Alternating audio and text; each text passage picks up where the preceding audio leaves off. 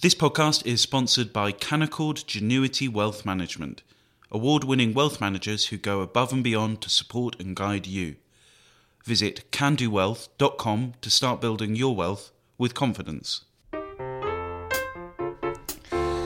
Hello and welcome to Coffee House Shots, the Spectator's daily politics podcast. I'm Cindy Yu and I'm joined by James Forsyth and Fraser Nelson.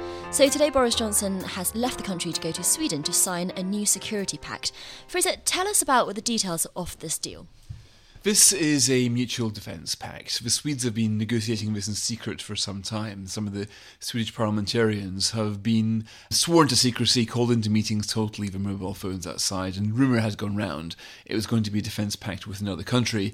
No real prizes for guessing who that country was, because Ben Wallace was there last week saying that Britain would of course come to Sweden's aid because we were both descended from Vikings. I mean, that's not exactly the soundest logic for that. Oh, by the way, Finland is part of this as well. The Finns never were really into Vikings, but never mind. Now, but the Russians were, weren't they?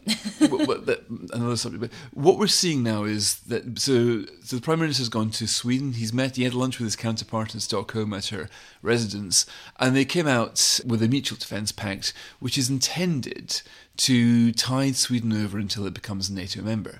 Now, Sweden has always been on the cusp of joining NATO. It was a finely balanced argument, but what changed it was that Finland decided to join NATO. Now, Finland looked at Ukraine and quite correctly saw its own history. It was Finland that, which once upon a time was accused of posing a threat to Russia. Russia invaded Finland. They can see history repeating, and now the Finns think that the greater risk lies in not being a NATO member than in joining NATO. Now, because Sweden and Finland's defence capabilities are so closely entwined, Sweden wasn't going to be the only country in Scandinavia not joining NATO, so Sweden has joined it.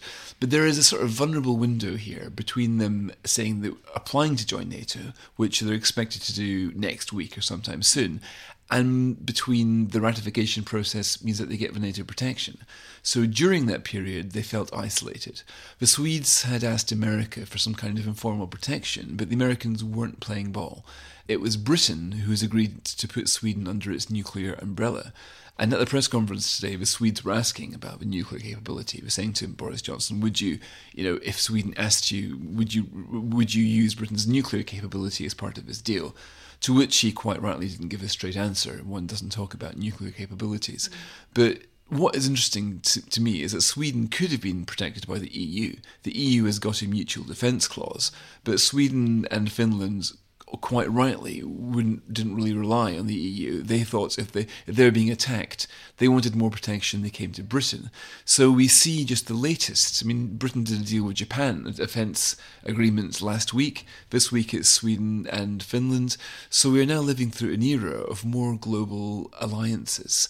And so far, the phrase Global Britain has been a bit of a cliche, but I think we can see it taking some meaningful form now.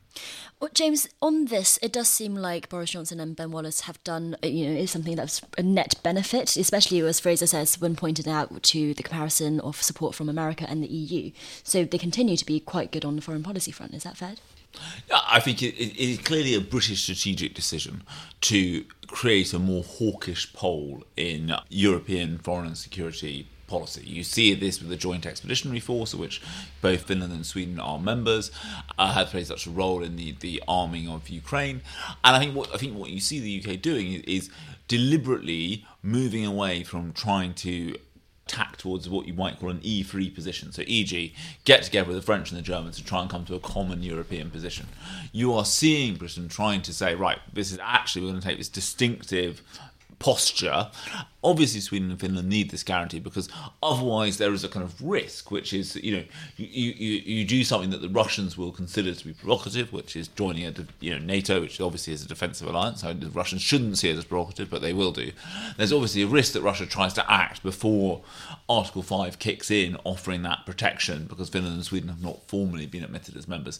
And what you are seeing here is, I think, an attempt to create a kind of Article 5 obligation outside of NATO while Finland and Sweden's applications are processed. It's worth saying that this all clashes with Emmanuel Macron's version of European defence. Macron was in Berlin yesterday talking about the need to have an EU that can defend itself.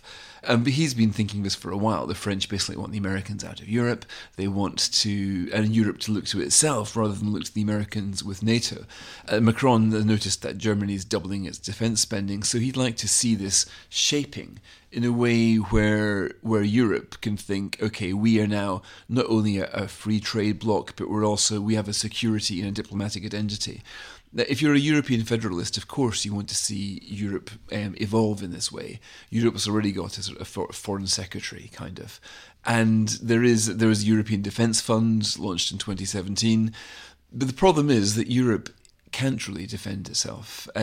Its military is not in a great state. The German military is a joke. The French just recently lost a battle against jihadis in Mali. I saw one analysis a couple of years ago saying that if Turkey wanted to invade Europe, it probably could, such as Europe's poor defences. So Europe is a long way from being able to defend itself. So Macron, interestingly, is now floating the idea of a wider European alliance, a kind of country club membership, which could include Britain and Norway. And Macron is quite right to think that if Europe as a continent is going to defend itself, how can it not include Britain? I don't think there's going to be much of a goer, though, because I think our future does lie in these global coalitions of the willing that we've seen with the Joint Expeditionary Force, we've seen in Britain and Sweden, and we see now with Britain's deal with AUKUS, with Australia, and even with the Japanese who are looking to rearm, and we're now looking at Taiwan now as being a sort of cause célèbre for the alliance of democratic states. Even talking about the Western world is old-fashioned now, I think, because we are including South Korea, we're including Singapore, we're including Japan. We're looking at a global alliance of democracies, and we're looking at a global network, not a regional network. So the kind of global Britain Brexit analysis is certainly more in line with what we're seeing now than Macron's regional vision of a strong and self-defending Europe. Has been one of the worst kept secrets in recent times that Sweden and Finland are moving towards formally applying for NATO membership. France has its own nuclear capability, its own force to frap. It is, to my mind, interesting that if you wish to persuade people that European strategic autonomy had something to offer those countries towards the east of Europe, which I think has been in some ways unfairly created by Macron going to talk to Putin just before the invasion of Ukraine and coming away more excited by what Putin had said than he should have been, if you see what I mean. Basically taking it overly at face value, Putin's words about no escalation and stuff, or coming out and reporting that Putin had got this point about no escalation.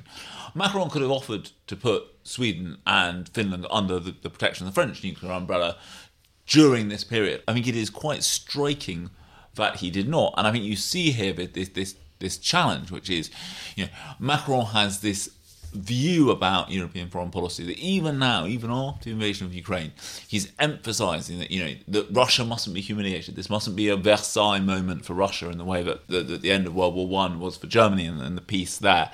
I think this attitude towards Russia is one of the things that most disturbs Eastern European states, the Balts, and potentially Sweden and Finland, obviously are sufficiently concerned about Russia to want to join NATO. And it is an interesting aspect that even now Macron doesn't want to try. He is not moving to try and reassure people that European strategic autonomy would take the kind of position on Russia that they would like. I think that is quite a striking factor at play here. James, Fraser mentioned Global Britain and how this is a pretty good demonstration of that. But there are still spanners in the work of this kind of global alliance building, isn't there? Because just today, President Biden has warned Boris Johnson not to go down the route of triggering Article 16 about the Northern Ireland Protocol as we look like we're getting closer to the precipice. So, where does that whole issue fit in? I thought this press conference was in some ways very bizarre because journalists were essentially asking about two things, right? Will British troops come to the defence of Sweden, who is obviously also an EU member state, and are Britain and the EU about to end up in a trade war? And the Swedish Premier very tactfully dodged the question about the trade war. I think this is an issue here, which is that the Northern Ireland Protocol is this stone in the shoe which is preventing UK and EU relations getting to a better place. And I think what is so frustrating is that both sides are behaving, I think, rather foolishly, right? So the foolishness of the British side is not to recognise the fact that they signed this agreement, and that a kind of combative tone is not appropriate when you're trying to essentially change an agreement that you yourself signed as recently as they did. But on the EU side, I mean, there's a failure to recognise that you can't, when this agreement is meant to be about protecting two things, the integrity of a single market and a Good Friday Agreement. Now, it is becoming clearer that it is unbalanced when the power-sharing institutions that were set up with the Good Friday Agreement can't be got going after these elections because of unionist objections to the protocol. Now, it's very easy to say, oh, it's just the DUP being difficult. Well, hang on a second. It is worth recognising that of people elected to Stormont of the unionist persuasion, not one supports the protocol in its current form, and so you have to find some way of dealing with it.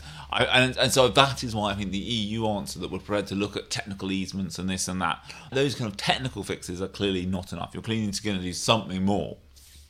But the British strategy of talking about kind of big unilateral changes to the protocol via parliamentary legislation, also leaves something to be desired quite clearly. Fraser, how seriously do you think we should take these threats from London? Because do you think that the UK will actually unilaterally legislate to override parts of the Northern Ireland Protocol?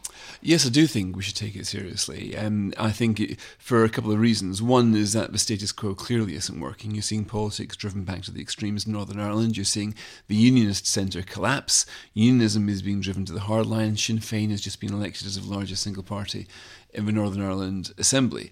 You're also seeing huge shifts in trading patterns. I think British exports to Northern Ireland are down by 20%. Irish exports to Northern Ireland are up 50%.